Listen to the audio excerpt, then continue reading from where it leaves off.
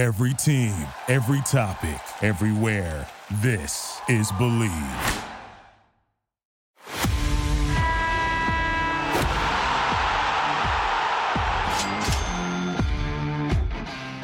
So screaming from the sidelines is something that has been going on a lot lately in the basketball community. I know it's been a little bit since we put an episode out, but the attitude and the behavior hasn't changed a tiny, even a sliver of a bit right there. So look, I usually like to fire up people with big old intros, but I'm just going to cut to the chase. Anthony DiNardo is the host of the Believe in Miami Heat podcast. He's having a good day, and he had a really good night last night, but I just got to ask you, man, how much have you aged in the past week? Listen, this series has been one for the ages. It has gave me feelings that I've quite literally never experienced in my entire life, particularly that game 6. I mean, it was very weird all the way going back to game 3 where I'm like, damn, they about to really go to the NBA Finals. But I've been a sports fan long enough to know that anything is, specifically with this Heat team, anything is possible. So started celebrating a little bit, but then you're like, all right, we'll get the job done next game. They folded at home. It's all good. I'm like, parties moved to 2 days later. They lost again. And then eventually we got to that game 6 where after going through the roller coaster of emotions where I felt like I was in some sort of fever dream, living in a simulation, we down 10, we see Jimmy take the lead on Al Horford. He gets his redemption from last year. And then all of that is just taken like this with a Derek White putback at the buzzer. That night was rough. And then you get, of course, the great excitement of a game 7, which was chilling. And thank God that game was not close because quite honestly, Greg, I don't know if I could have handled it. So to answer your question, I've aged quite a lot, but I think it's made me a better sports fan, and I'm here for it, man. You know, that was only the 4th time that we've had a Game 7 in the NBA playoffs due to a team being down 3-0 and then winning 3 straight. But it's the first one where it was in the age of Twitter and TikTok and constant distraction of memes. So I feel like it was just next level escalation of emotion and pain or jubilation for fans. It was the first one since 2003, and the Heat are now the first one to do it on the road in winning a Game 7. I do find it very fascinating that 4 times it's gone from 3-0 to 3-3, and every single time now, the team that had lost momentum found a way to close it out in the end, and the mental resilience of the team for the Miami Heat is just unbelievable. The regular season was really ugly. I didn't pay that much attention to a lot of the regular season, just a lot of games on the East Coast, a lot of NBA League Pass. They were just so inconsistent and not the most fun. And then once they won a couple against the Bucks, I had to take them seriously. And I will even admit, I thought the Bucks had a chance to come back from 3-1 because they had 2 games at home, and that was just completely wrong. And then once the Heat won game 1 against the Knicks, I'm thinking, okay, I think they're going to win the East. Like, this is just different. There's some playoff gremlin that you cannot kill. You cannot kill them. It is impossible. And here we are. So I do want to talk about the finals and preview that. I know that's something you have to look forward to now. Crazy quick turnaround. You thought you were going to get a nice 5-day early summer relaxation period in south of Florida, but instead you just got to keep hammering games away and experience the full arc of happiness, sadness, any type of emotion you could possibly feel. As you said, it made you feel things that you had never felt before. And let's talk about Game 6 for a moment before we move off of that, because I know people are now going to say, oh, the Derek White game winner doesn't count in the same way. And it doesn't count in the same way in terms of changing the history books. But with basically a Game 7 for the Celtics, it was on the line, and they completely blew that last bit. Also, the Heat were clutch. You know, it was a combination of the two. It's really rare that you have both fan bases celebrating when the buzzer goes off, thinking they won. Did you think that you were in the clear, or initially did you think White got that shot off? Well, before I relive those great, great memories that I look back on so fondly, where are you coming from? Because you said that over here on the East Coast, and I'm asking because I'm confused because I see a Gordon Hayward jersey behind you, a Kelsey Plum, and a Jamal Murray, and for the life of me, I cannot figure out how those 3 relate to each other. You know, as far as, are you talking about my personal fandom or just the choice of decorations? Oh, either one, man. Either one. Yeah, I'm a NorCal Warriors fan who is super bitter because nothing ever goes our way, and we lost to the Lakers. No, I'm kidding. Fair. I did hate losing to the Lakers, though. That is true. Um, the Kelsey Plum, I just got into the W last year and have kind of looped that into my podcast. And she played in the Pac-12. I grew up rooting for Cal, so she went to Washington. Not exactly the same thing, but the Aces are a lot of fun. I'll fully admit that that's a bandwagon effect. I like that team. The Gordon Hayward, that was like in my phase of with a lot of my friends going on what were all the sites? AliExpress and DHgate, just getting like random niche jerseys. I thought that Butler team was a fun one. And then Jamal Murray in the bubble was just incredible to watch. That was a year where the Warriors were like 15-50, and I just kind of had to get into something. And so just thought Bubble Murray with the freedom on the back was wrong way. Was just it was one of my favorite runs to watch for sure. But to tell you the truth, as far as this finals goes, I'm totally happy with whoever wins. I'm not going to get overly emotional about this series, and very happy to see both of these teams in the finals, because anytime that a great player has a chance to get their first championship ring, it's really hard to root against that. And now we're going to get that one form or another. So that's kind of where I'm at.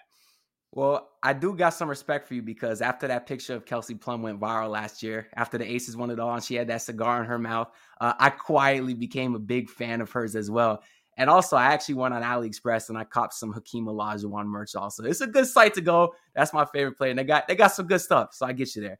But man, Let me tell you about that Game 6 experience. I was out of town. I had a trip planned to New Mexico to visit some family.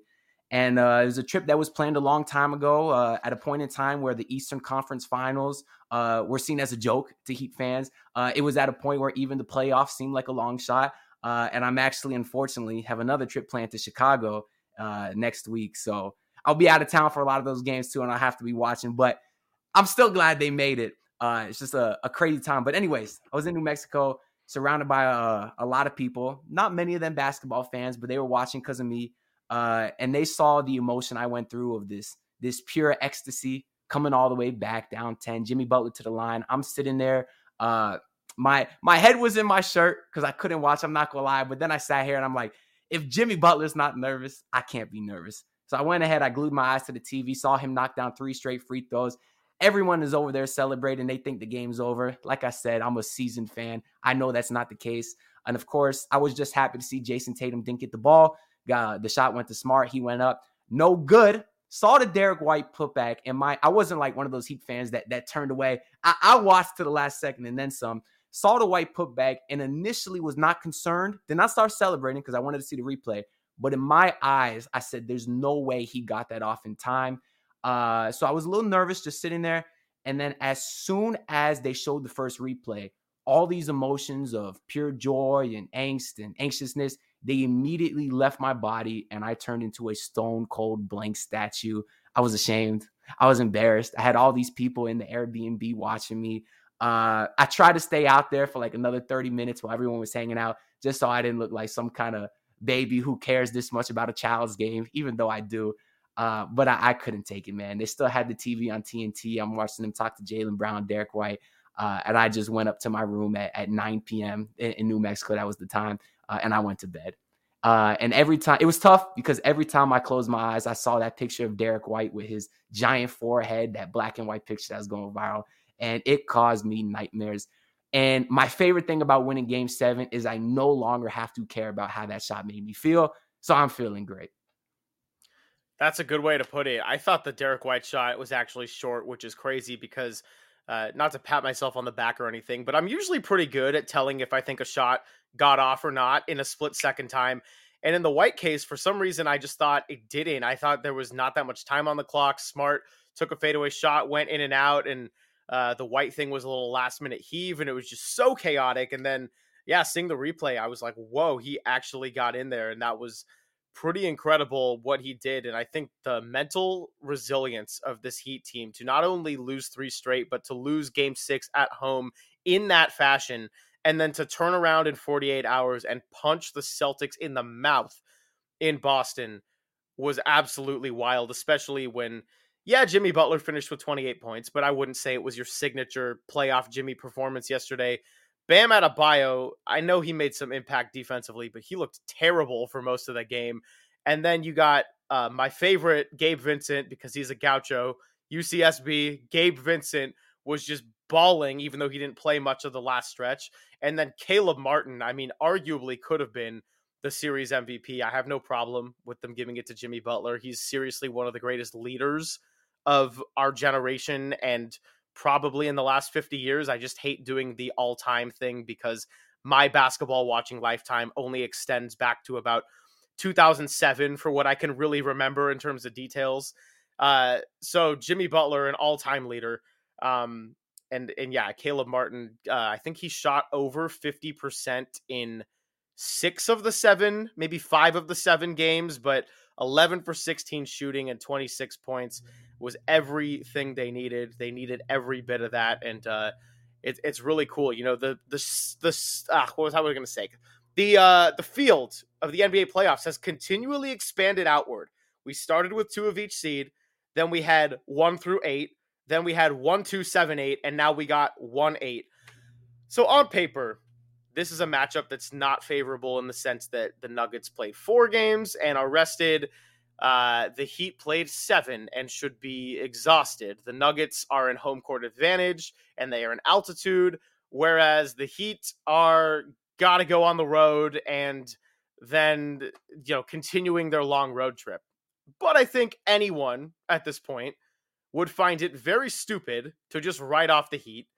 So where are you at with this series? Do you feel like game 1 might be a bit of a wash just on the fatigue factor and then they get competitive after that? Like, it's just kind of hard. People say they know what they're getting with this Heat team, but in this case, I don't really know what we are getting. These are the 2 teams that have been the best all playoffs in 2 very different styles to get to this point. Yeah, so as far as game 1, actually the factor that I'm kind of looking forward to most to see how it plays out is the rest versus rust factor. Because when the Heat initially lost that game 4, obviously it was tough. Boston kind of pulled away a lot at the end there.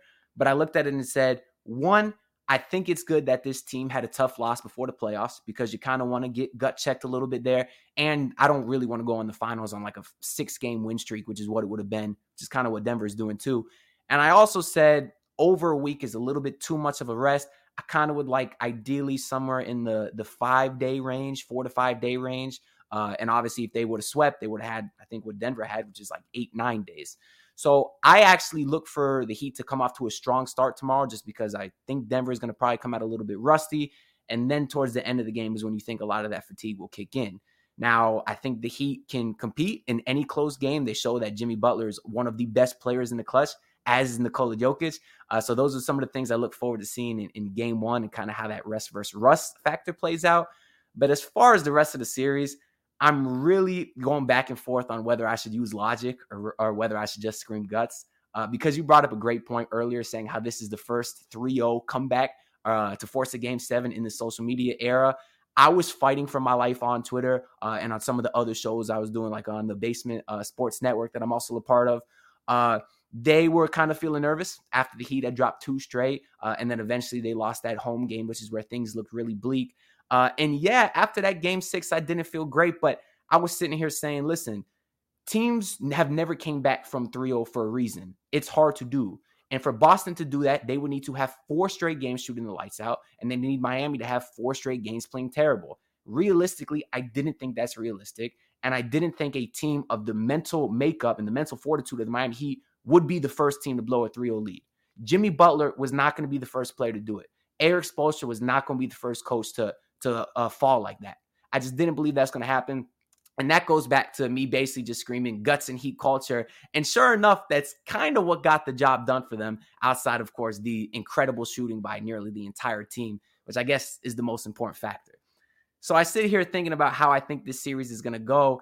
And man, the matchups over the years with Denver has not gone well. I think they're like 2-10 or 2-15 in their last however many games in Denver. The last time they won, I think, is back when Norris Cole had a great game. That's how rare it is that I remember that.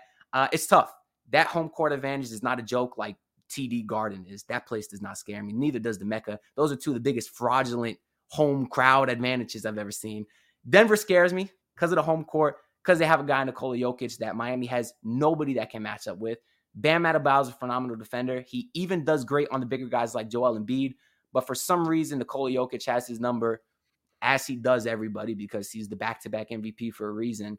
But in Miami, they like to do this thing where they'll kind of take out the other star players with a lot of double teams and switches.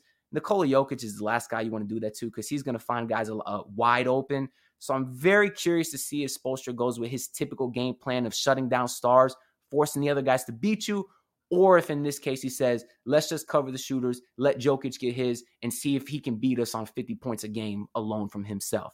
So I also don't know what you're getting from this Heat team. That was a great statement from you, and I think anybody that knows what they're getting is a liar, because they have been up and down all year to the highest degree.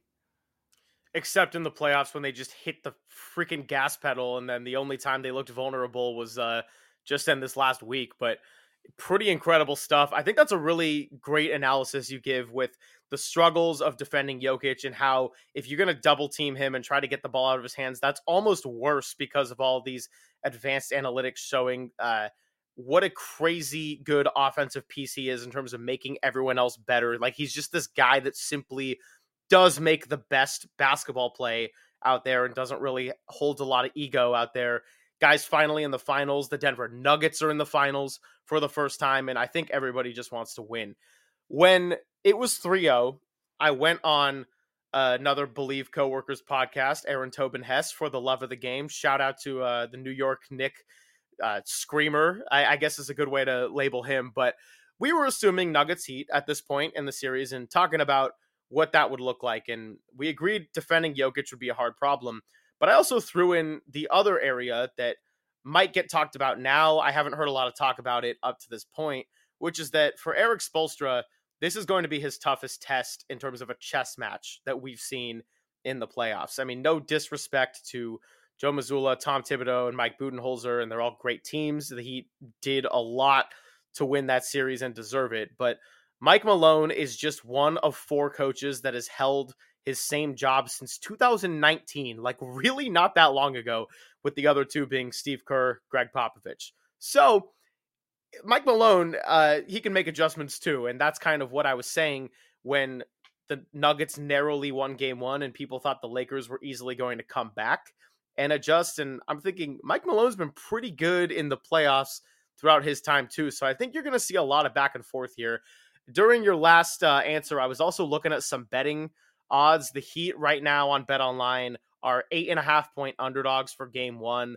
I'm not overly surprised by this line, just because if they are gassed and it does turn into a lopsided affair, they could kind of throw in the towel early on this one. If I had to place a bet down, I would probably take the plus 8.5, just because that's a large enough margin where in an NBA Finals game, why not?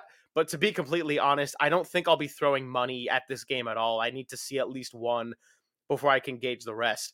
As far as Finals MVP goes, I think betting on anybody not named Jokic or Butler is a worthless bet, even if you get odds on it. Right now, Jokic is the runaway favorite at minus 400.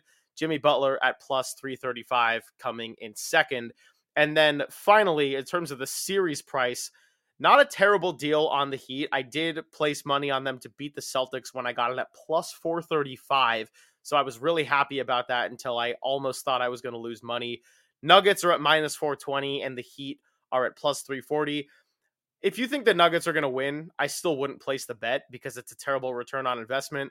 Yeah, I think with all bets going on this series, I probably need to watch at least one game to get any sort of opinion and semblance of what this thing is going to be. But the one thing I do feel confident in is that it's probably not going to be a one-sided affair. The only case I see that being a 4 or 5 game series is if Denver is just simply fresher than they are and they cannot defend Jokic and the Heat run out of gas. Aside from that, which may or may not happen, I think this is going at least 6 games. Have you made an official prediction yet? I've made about 7 official predictions. Which one I'm going to give on this show, I'll see by the time I'm done talking. I certainly would smash the Miami Heat in the first half tomorrow because I'm telling you, I've seen this time and time again. The team that's had a ton of rest comes out very slow to start the next game. And it's not like the Miami Heat are just getting one day off. They are still getting an extra day. And I do think that will be to their benefit. So I do look for them to have a strong first half and certainly a strong first quarter. I do like, I want to bring back to the point you said about Michael Malone. This is something I said for a long time. I don't think teams give their coaches enough slack. How are you supposed to get any better if you're firing guys every 1 to 2 years? It doesn't make sense to me. I've seen the Heat stick it out through Eric Spoelstra, through thick and thin. They obviously haven't missed the playoffs much in his tenure, but he certainly had some really, really poor seasons. And the way you get better is by sticking through those guys. I mean, there's all this talk about the Celtics letting Joe Mazzulla go. Like, he just went to the Eastern Conference Final in his first year. He's 34 years old. Their starting center is older than him. I don't think it'd be fair to him if they were to let him go. I don't think it'd be fair to any coach they do that, and I think it's impossible to make them any better if you do let them go. And because Mike Malone has been there for a handful of years now, I do think that is to their benefit, and Spoelstra doesn't have as big an advantage as he has in the coaching matchup as he did in other series. But I still think he has a ton, because you look at this Nuggets team, I don't think they've had a single guy go to the finals before, I guess outside of Pope with the Lakers. When you look at this Heat team, you had pretty much the entire roster, in fact, go to the finals outside of, I guess, Caleb Martin and Max Strus. Even Gabe Vincent was on that bubble team. And obviously you have a couple champions in Lowry and Kevin Love and Udonis Haslem. So I think that will go a long way. Now, as far as giving an official prediction for this series, it'd be very difficult for the Heat to win Game 7 on the road like they did this series. I do think that's a rare thing.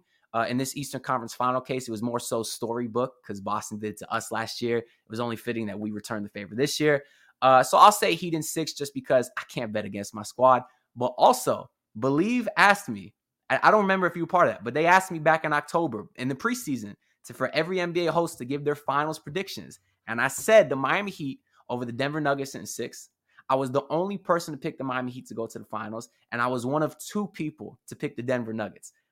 80% of them had the Milwaukee Bucks, and obviously that was flat out wrong after the Heat gentlemen swept them in the first round. So I might as well stick out that prediction. Heat in 6, just keep it going as we go along. Obviously, Game 1 will be very telling. The thing that I'm looking forward to most is the play of Bam Adebayo, because he has been terrible. He has been worse than awful. Whatever word you want to use to describe Bam, that just means god awful. That's what he was those last 4 games. And all Heat fans, including myself, are very disappointed in him. When I'm watching him get locked up by Al Horford, who's about 10 years older than he is, that's just very sad. He's not being aggressive. He's playing soft. And the reason why it's frustrating as Heat fans is because he can be dominant when he wants to. We saw him take over that Knicks series. We saw him have like 22 and 17 in Game 2 versus Celtics. Where was that at the rest of the series, Bam? And if he was ever going to do it, if there was ever a way that he could open this up against the Denver Nuggets, it'd be by attacking Nikola Jokic and his biggest problem, which is obviously his defense, his perimeter defense, his foot speed.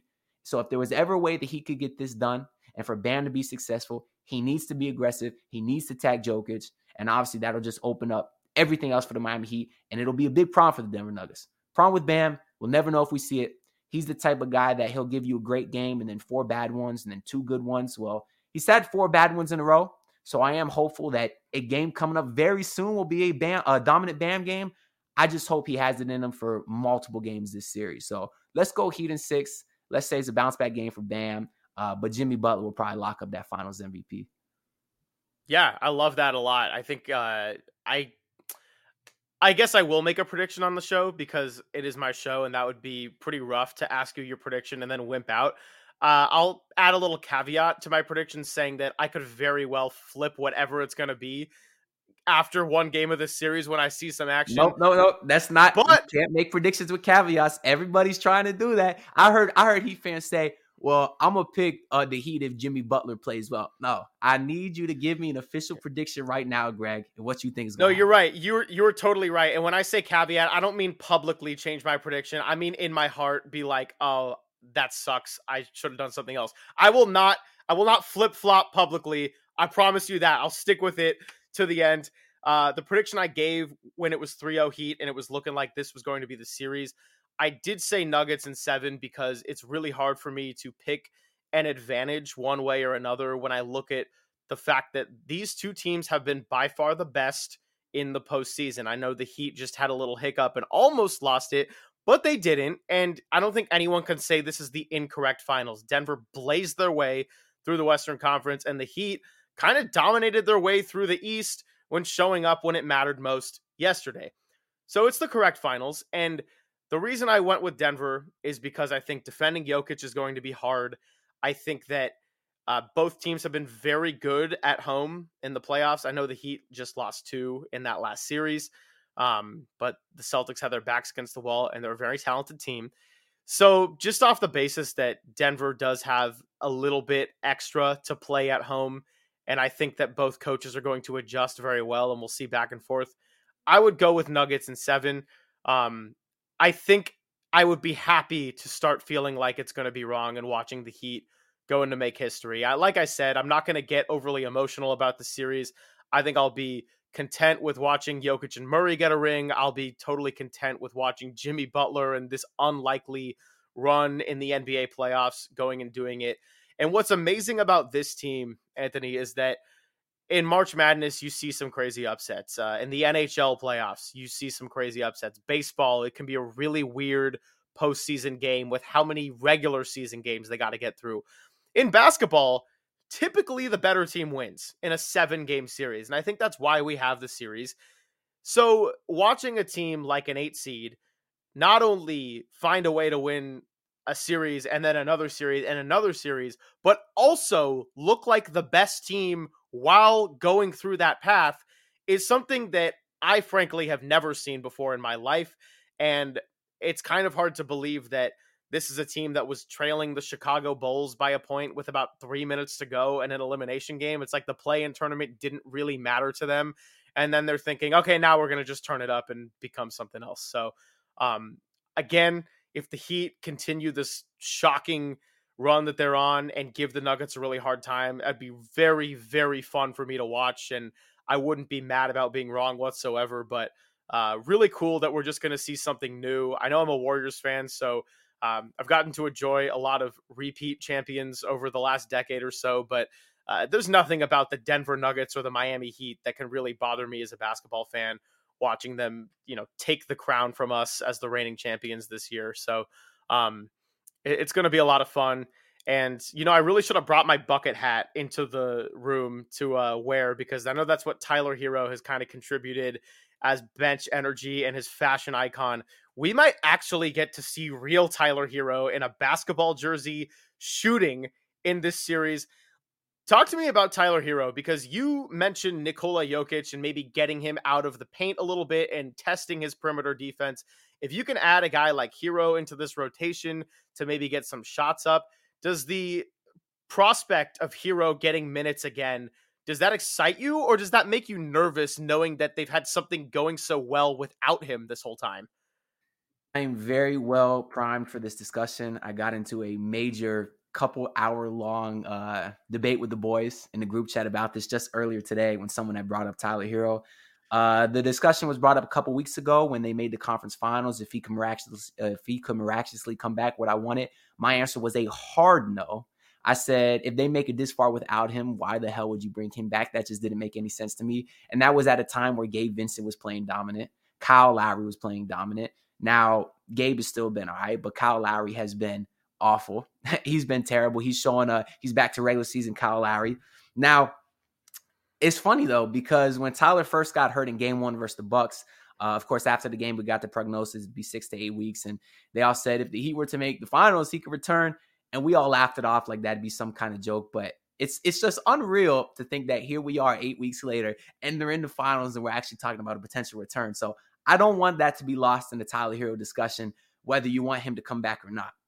That being said, going into the finals, I did say I was in favor of getting him some run off the bench, but it has less to do with how much I believe in him, which is not a lot, and it has more to do with how little I believe in Kyle Lowry. And I don't think that Tyler Hero is a bad player. He was obviously very great last year, and he was about the same this year, which is a problem because he had a bigger role as a starter, and he scored just as many points, and he was least efficient doing it. But he was fine. But obviously at his age, you want to see him take some steps. So I wasn't super optimistic about him, but I wasn't on the internet talking a bunch of trash about him because I thought he was fine. I thought he had a fine regular season. That being said, watching this playoff run they've got on and watching them do all of this without Tyler Hero, I did not think that was a coincidence. a lot of the things that Heat fans have said about Gabe Vincent, who's of course kind of played the Tyler role, are the same things we said about Tyler, and the fact that he takes a lot of shots, disrupts the offense, takes some bad shots, and he's inefficient, very inefficient at times. All the same problems we said with Tyler. The difference is Gabe Vincent is an absolute dog on defense. He's giving you phenomenal work on 50% of the ball. When Tyler Hero is doing all those things, he's giving you nothing. And that's a huge problem. And I honestly believe that if Tyler Hero was here, I don't think they would have made it to this point in the season. And people could say, oh, well, what about last year? Tyler Hero was hurt last year too. He did not return until Game 7 of the Eastern Conference Finals, in which he came in, he was hobbled, so he sucked, and they lost that game. I think that if he was here, they would not have made it this far. So I was against him coming back at first. However, Kyle Lowry has shown that he is also playing like a 38-year-old, in which he is, and he's been terrible. They say, at least if he's missing shots, he's a high IQ player. I don't see it. The man jumps in the ball without knowing where he's going to pass it and throws it to the other team. That's grade A stuff they teach you in AAU basketball when you're in middle school. I'm not a fan of Kyle Lowry. He's not making those shots. He's letting guys blow by him. And he was very good this playoff run up until a few games ago. But I think his age is finally starting to show. And I'm completely ready to completely get him out of the rotation because the other team always goes on a run when he comes in. Well, that opens up a spot for Tyler Hero.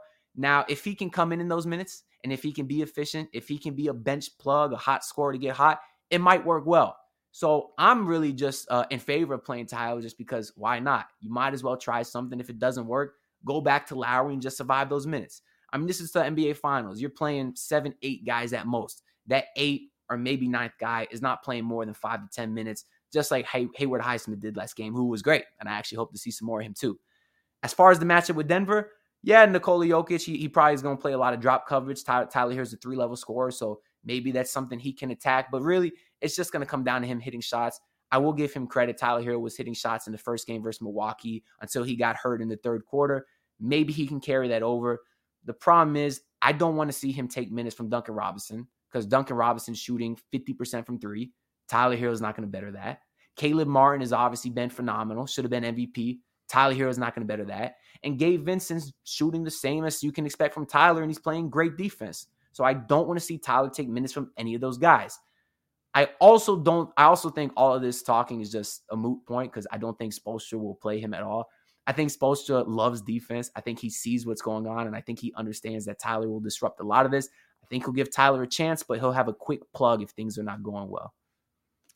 I loved all that answer, and I want to talk a little bit more about Gabe Vincent in addition to me being super biased and positive toward my Gaucho. But the Gabe Vincent defensive factor is very real, and I think you can make a strong case of him being the X factor in the series. He's not going to be the most important player, probably, unless, something crazy does happen. But Rob Perez had a tweet that I thought was awesome and very accurate, which was in the middle of Game 5, the one back in Boston where they got blown out. And he said about in the early second quarter, if you didn't appreciate Gabe Vincent's pick and roll defense, now would be a good time. Because that was the game that Vincent was obviously out. I don't think Gabe Vincent playing in that game was going to change the outcome because of how ugly that entire game was. But having Lowry out there taking all those minutes from Vincent was clearly a problem when the Celtics were already making a high volume of shots anyway. If we're talking about the best pick and roll duos in the NBA, I'm sure I'm going to miss some, but this is just going off the top of the dome. You've got Steph and Draymond, you have Fox and Sabonis, and you got Jokic and Murray is a big one because of the high IQ of Jokic. And now that Jamal Murray is getting a little healthier, we see he can make a lot of tough shots, especially when he gets fearless late in games. So Vincent is probably going to have his hands full with Murray, and I expect him to be the primary defender on Denver's star guard. When Vincent has to get a little bit of rest, I don't know if we're going to see a lot of Kyle Lowry on Jamal Murray matchups. Are you looking toward maybe Caleb Martin taking some of that burden, or Jimmy Butler even? Because I don't know how they're going to approach the defense when Jokic is already going to be a lot to deal with for Bam. And then you're going to have to do something on the perimeter to stop Jamal Murray, who was just scorching hot in that Lakers series. Yeah, that's one reason I have a lot of confidence in this Heat team is they have multiple defenders that I think can guard, the perimeter. They can guard that point of attack. When you look at the Lakers series, AD is a great big man defender. Jared Vanderbilt, great big man defender. Those guys aren't necessarily locking up the perimeter. You go to their guards, you got D'Angelo Russell, turnstile. Austin Reeves, yeah, he's more of just a scorer. Dennis Schroeder is solid on defense, but he's still a little small. And now you look at the Miami Heat, Gabe Vincent can guard those guys on the perimeter. Caleb Martin can. And if you need to, you can put Jimmy Butler on them. You can put Bam Adebayo on any guard in the league. I don't care. He will lock them up. And if this team had Victor Oladipo, that'll be a completely different dimension. He is a guy whose name hasn't been said enough that I think they will miss a lot. He was the primary defender on Jaylen Brown last year and was phenomenal on him. Brown scared me a lot going into this series, but obviously they were able to find a way to contain him. So if they can contain him, I think they'll find a way to contain Murray this series as well because they have so many guys that can do it. We've seen it with the Nuggets. Aaron Gordon, he's been kind of a pick and pop guy, a guy that at times can stand in the corner. Of course, the same with Michael Porter Jr. Excuse me. And those are guys that you can put Max Strus on because all they got to do is hang out there in the corner. You can put Duncan Robinson on those guys. What that means, let's say you need Bam on Jokic. You need Bam there. That allows Jimmy to go on Jamal Murray. Hell, put Hayward Highsmith in the game. He was pickpocketing Jason Tatum in Game 7 of the Eastern Conference Finals last game. I died laughing. I could not believe what I was watching, seeing Hayward Highsmith do that, who his defensive numbers have really been phenomenal all series, and I'm starting to become a bigger fan of his the more I watch him. You have plenty of guys that you can put out there because this Heat team, they're a defensive-minded team. It just so happens that in the playoffs, they decided they want to shoot the lights out too, and that's why they're in this spot. So you take all that versatile athletic talent and you give them Erik Spoelstra, there's no doubt in my mind they'll find a way to be able to contain him. The problem is Nikola Jokic, who is easily and very clearly one of the best players of all time. No matter who you throw at him, he's going to find a way to get his. But as far as the other guys, they don't necessarily scare me as much. Nikola Jokic will get his no matter what. I think that the triple doubles is likely, and him scoring in the high 20s at least is something we're probably going to see in a lot of games. And as cliche as this could sound, I think it's very, very true when you look at this matchup that the Heat have to win this game as a team. Like Jimmy Butler, as great as he can be, probably isn't going to out-duel Nikola Jokic in a one-on-one throughout this series. But the Heat as a unit, I see a face. Well, I mean, then again, Jimmy did score 56 in a playoff game. So it did happen. Actually, now that I'm thinking about it, I didn't have this question planned, but Jimmy seemed to be moving a little bit gingerly and just not his normal burst of speed for a lot of yesterday, even though he ended up being very effective. The first half, he wasn't being as aggressive as I thought a star player might be in a Game 7. Do you worry that there's any injury concern with Butler and there might be something he's really just playing through that's kind of more than just minor playoff fatigue and soreness? Yeah, the reason I made that face when you brought up Jimmy Butler is because round one this year, everybody said Jimmy can't outscore Giannis. He can't outplay Giannis. Giannis the best player in that series. And I said, yeah, he might be, but I'm not betting against playoff Jimmy. Jimmy Butler was far and above the best player in that series. You go to the conference finals, everybody said, oh, Celtics in 5, maybe 6, Jason Tatum the best player in that series. And I stood on my high horse and said, anyone who thinks Jason Tatum is the best player in that series is crazy. They go, oh, Tatum scored 51 in Game 7. Okay, let me tell you about that Game 7. The man had about 20 points. The weak-ass Philadelphia 76ers mentally quit, and then he had a ton of points in garbage time, and he was gunning in stat pattern for 50 points, and you know it because as soon as he scored 50, he put it the 5-0 with his hands. He was going for it. Meanwhile, Jimmy Butler put 56 points on Defensive Player of the Year, Giannis Antetokounmpo, the runner-up, Brook Lopez, and the best perimeter defender in the league, Drew Holiday. That's what Jimmy was doing to that team. He wasn't beating up on a weak Joel Embiid and James Harden like Jason Tatum was and stat padding just so he can get 50 points. That was a big argument people had. I sat here and said Jason Tatum folded in the finals last year. He folded in multiple playoff games last year. Jaylen Brown was their best player in many of the playoff runs they've went on. So anybody that's saying Jason Tatum was better than Jimmy was crazy to me. And we saw that in this series because guess what, Greg? You know how many field goals through 3 games Jason Tatum had in the fourth quarter? He had as many as me and you did. He did not score a single basket in the fourth quarter for 3 games in a 7-game series. And I think even in Game 6 in which they won, I think he had 1 basket. 1 basket. That's not a star player. A star player is Jimmy Butler, who started off terrible in Game 6, had 15 points in the fourth. Wasn't aggressive yesterday, turned up in the second half to bury the Celtics. That's a star player. Jimmy Butler was the best player in that series yesterday, or in the Boston series. Against the Denver Nuggets, Nikola Jokic is the best player in that series. But I'm not going to sit here and tell you that Jimmy can't go toe for toe to him. We saw Jimmy go toe to toe with LeBron James in the 2020 finals, the greatest player of all time, in my opinion. He was guarding him and matching him bucket for bucket. So I think Jimmy can go toe to toe with anybody. I did have a lot of concern that for 4 straight games, Jimmy didn't look as aggressive as he should be. But I don't want to sit here and worry about injury just because a guy didn't play well. I hate when people do that. I watch all these Boston Celtics favorite broadcasts with Reggie Miller and Stan Van Gundy. And anytime someone plays bad for the Celtics or another team, they say, oh, they must be hurt. Why can't it just be the Miami Heat are playing good defense? I don't want to hear about Jason Tatum and his hurt ankle yesterday. If you're out there, you're healthy. And Tatum was playing it up because he could blow past guys and dunk the ball. But then anytime he missed a shot, he's acting like his ankle's hurting. It doesn't work like that. Not to mention Jimmy Butler had a severe sprain in his ankle just last series as well. Okay. And obviously the Heat have had other guys missing. So I don't hear any Celtics complain about injury. But is Jimmy hurt? He might be. He might not be. But he's out there playing. So I'm not using that as an excuse. The aggressiveness is concerning because he had a bad game 3, a bad game 4. A bad game 4, a bad game 5. And I would have bet my life he would have dominated game 6. He did not. And I also would have bet my life he would have dominated game 7. Now, he didn't. He played very well, but the flow of the game was a little different. Everybody was kind of cooking, so he was allowed to take a back seat. So I'm going to assume he's healthy.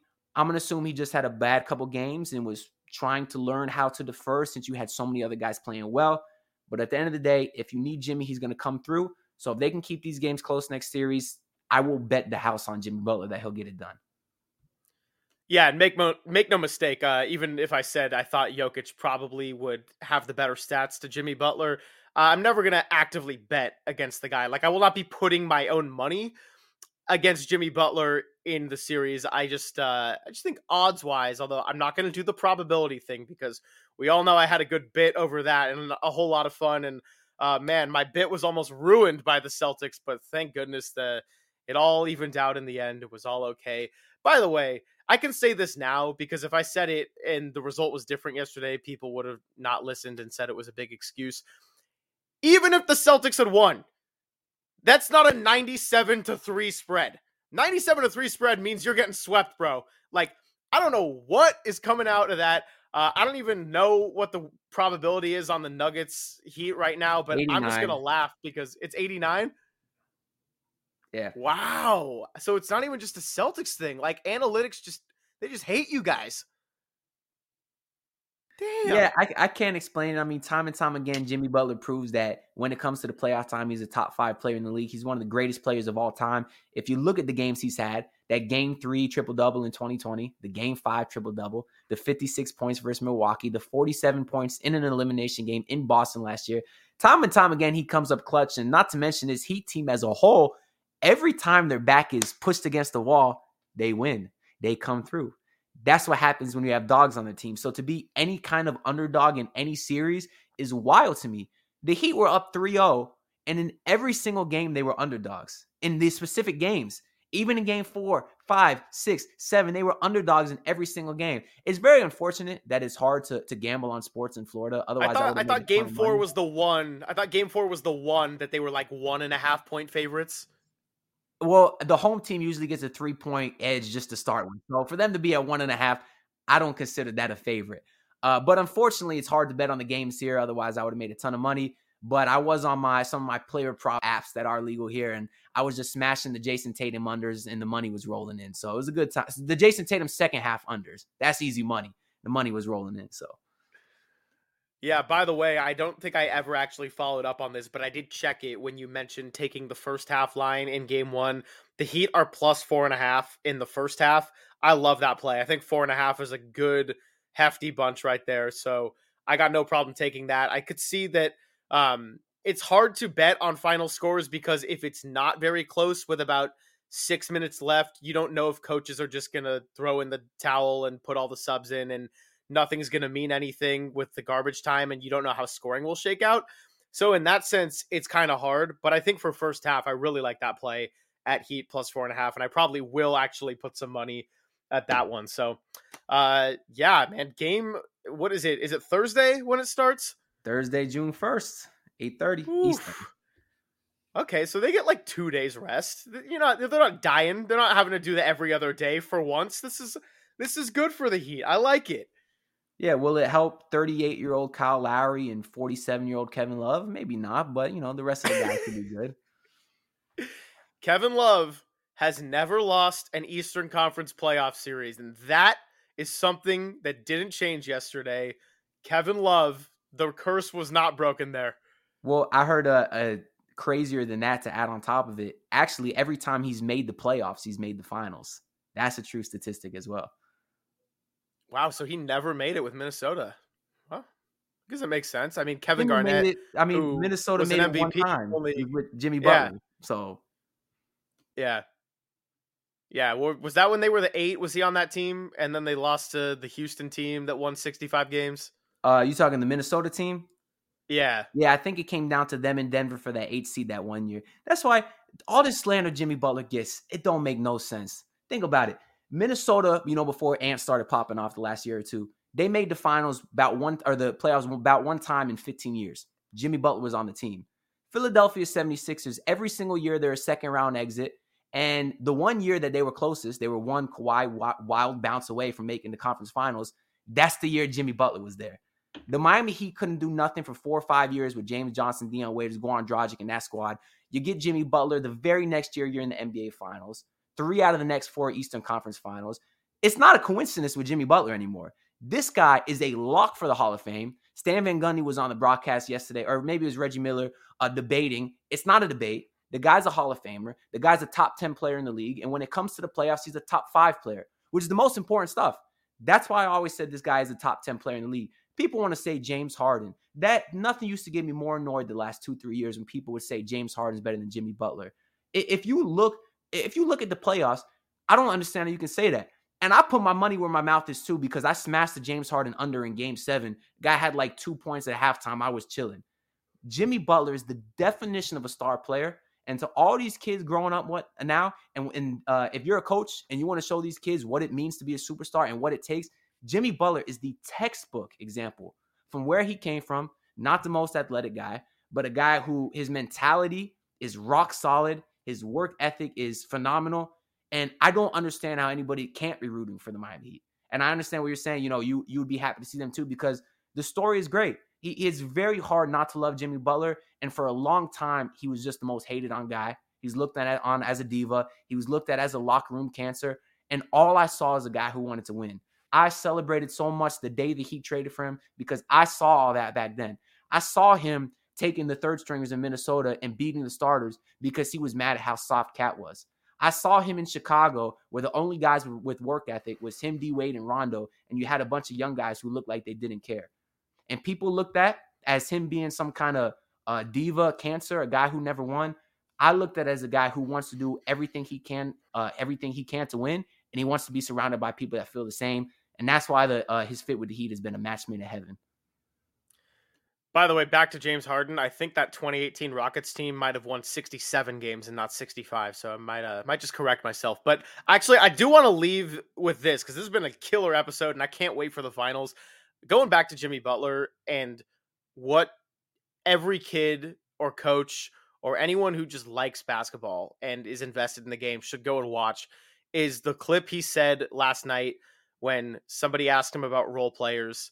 And he said, I don't call them role players. I call them teammates, because your role can change on any given night. And I think that, on the surface, that's so like media behavior and answer question. But Jimmy Butler's not like that. He's not a guy that's going to say something that he doesn't really mean from the heart. And you could tell that attitude really just beaming in the locker room, because Caleb Martin didn't go out there like he was a role player. Gabe Vincent didn't go out there like he was a role player that came from the Big West Conference. Max Strus was at DePaul. Okay, like I think that's just a really powerful lesson for a team. Jimmy Butler's not going to be looked at in most regular seasons as, is he a top 10 player in the league? Like, let's be honest. Like, no one's ever going to put Devin Booker behind Jimmy Butler or Jason Tatum, or, I don't know. I could think of a bunch of examples off the top of my head, but that's kind of pointless at this point. The message is there.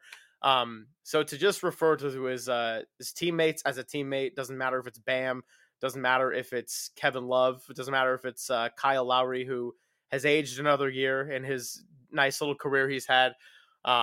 It's pretty cool. So again, if the Heat make this a series and they start approaching trophy territory, then there's nothing about me that's going to be upset. There's nothing about my prediction being wrong that's going to make me sad at all. And, same does go for Denver. If Jokic and Murray get that ring and Mike Malone gets his ring, then it's well earned. I don't feel like I'm going to walk away from this finals thinking that this NBA season was a wash. And just the amount of parity that was in the league overall this year was really something to appreciate. And I'm saying that as a guy that got to enjoy the favorite winning a lot of games. And I understand that it's great for the league what we've seen over this year, and I hope that we continue to see a lot of this even playing field of competition for the next few years to come, because it's going to make the playoffs just incredible as this one has been. Yeah, I somehow in the madness of Twitter yesterday and everything I had going on, I didn't hear that quote by Jimmy Butler about the role players. I have to go back and hear that, because that is a phenomenal quote. When I think about this Heat team and I think about how every night it's a different guy stepping up, I think Jimmy would even argue, and I agree with this, that he is a role player. His role, 9 times out of 10, is to be the star, but that is still a role. Now, what does being a star player mean? That's a role that changes every night, because sometimes we'll see him score 47, 56 points. Sometimes we'll see him have a triple-double with 10, 11, 12 assists. If he sees Duncan Robinson's 5 or 6 from 3, if Max Strus is doing the same, if Caleb Martin is hitting shots like Kobe Bryant everywhere on the court, his role was just to be a facilitator, because he can do it all. That's another thing that makes him a great player. But I think that's a great quote, because he'd argue that even he's a role player, and everybody is, in a sense, because there's different roles every single night that they play. I mean, Caleb Martin, who would have thought that? I almost wish Caleb would have won the Eastern Conference MVP, just because of how fitting it would have been to this Heat team that it's a different guy stepping up every night. And I just think looking back in 20 years and seeing that would be hilarious. Unless Caleb turns into some superstar Hall of Famer in the next few years. I don't know. I can't believe we have that guy locked up for $7 million next year. That's crazy. But the thing I love most about Jimmy's mindset that you saw in the post-game celebration also is he wasn't celebrating. He sat there. He got his little Eastern Conference trophy, held it up for about a half a second and went to the back. There's even the video going around when Bam was holding the main trophy, tried to give it to Jimmy, and Jimmy kind of denied it. I love seeing that. Jimmy's been to the finals before. Jokic hasn't. Keep that in mind. Jimmy's been there before. This is nothing for Jimmy. And I like seeing that he acknowledges the job's not finished. He's not here to win Eastern Conference championships because, 1, that means nothing to him, and 2, he's done it before. So I love seeing that. It's something I used to see from LeBron back in the day. I remember in 2011, he celebrated that first Eastern Conference championship when they went and they beat, I guess that was Boston that year too, Chicago that first year. And he celebrated it. He obviously had a huge collapse in the finals, couldn't score on J.J. Barea, whatever. Then the next year they beat the Celtics to go to the conference finals, and he did not celebrate. And I love to see it, because as a fan, I didn't care about that stupid trophy, and he didn't care about that trophy. Jimmy Butler's the same way. He's a killer, and I think we're going to see a lot of that in the next series. And they're going to need to, because I'm not going to disrespect the Denver Nuggets at all. I could see from a mile away that the Heat could. Well, I had them getting dominated by the Bucks, but once I saw Jimmy came to play, I saw how that series was going to go. Of course, I knew the Knicks weren't going to beat us, and I had no respect for the Celtics because I think they are the most overrated team in the league, and I think Jason Tatum is the most overrated star in the league too. I won't make those same assumptions with the Denver Nuggets. Got a lot of respect for that team because they are a team and play as such, and they're really solid 1 through 8. But we got some dogs on this team, man, and dogs could take you a long way. They really can. I can't wait. Just no matter what, it's going to be incredibly competitive. And I'll text you that the Jimmy Butler role player quote, because that was a really good one. Oh, so, please do. And Anthony, thanks so much for coming on the show. I want to give you credit because you were agreeing to come on no matter what before this series even ended. So I'm glad that we got to do it and also look forward to what the Heat still had left to play. Yeah, too many people hiding, man. Like, I came pretty strong on Twitter saying the Heat would win this series. After the 3 losses in a row, I came on Twitter and said they would win. And I said, man, this is going to be ugly if they lose. And I'm also not one of those fans that would rather be right than happy, because I did initially, of course, pick them to get swept by Milwaukee, just like they did in 2021. very reasonable considering they lost their first playing game to the Hawks, almost lost the second. But yeah, I was thrilled to see that they lost. If someone wanted to find receipts on me, they could find a ton because I was one of the more pessimistic Heat fans this entire regular season, specifically with a lot of guys like Kyle Lowry, who I seem to be right about, but also Duncan Robinson, who is actually having a really great playoff run too. But all in all, I'm just happy they won. If they would have lost, would have still had to come on here and talk about it. But at least now I'm doing it in a quite excited and happy way. So I'm looking forward to the finals too, man, because we're going to have more to talk about, man. So there'll be more coming soon. Absolutely. You can follow him on Twitter, by the way, at @AnthonyD_Heat. That is a team that has won the Eastern Conference second ever 8 seed to reach this point, and they could be the first ever 8 seed to win it all. We will see the finals tip off on Thursday. And the thing I'm going to leave everyone with, as far as the betting goes, make sure if you're going to place a bet on Nikola Jokic, you don't accidentally pick the Heat rookie Nikola Jovic. You will probably lose a lot of money thinking you're getting great odds on that. Double check the spelling. That is it. That is what I will leave you with. And we got at least 4 more games in this awesome NBA season. So as always, rate, subscribe, follow me on Twitter at GregoSilver. Follow Anthony at AnthonyD_Heat. And please, while we have just a week or so left in this season, keep screaming.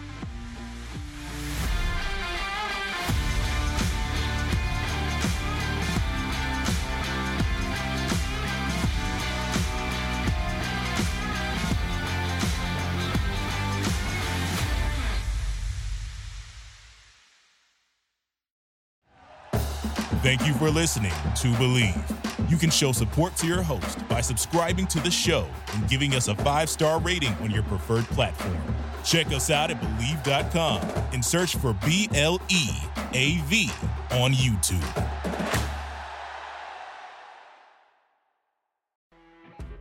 You know when you're listening to a true crime story that has an unbelievable plot twist that makes you stop in your tracks? That's what our podcast, People Are the Worst, brings you with each episode. I'm Rachel. And I'm Rebecca. We're identical twins who love true crime cases that make you say, didn't see that coming, and we hate the people responsible for them. Listen to People Are the Worst now on Apple, Spotify, or wherever you get your podcasts.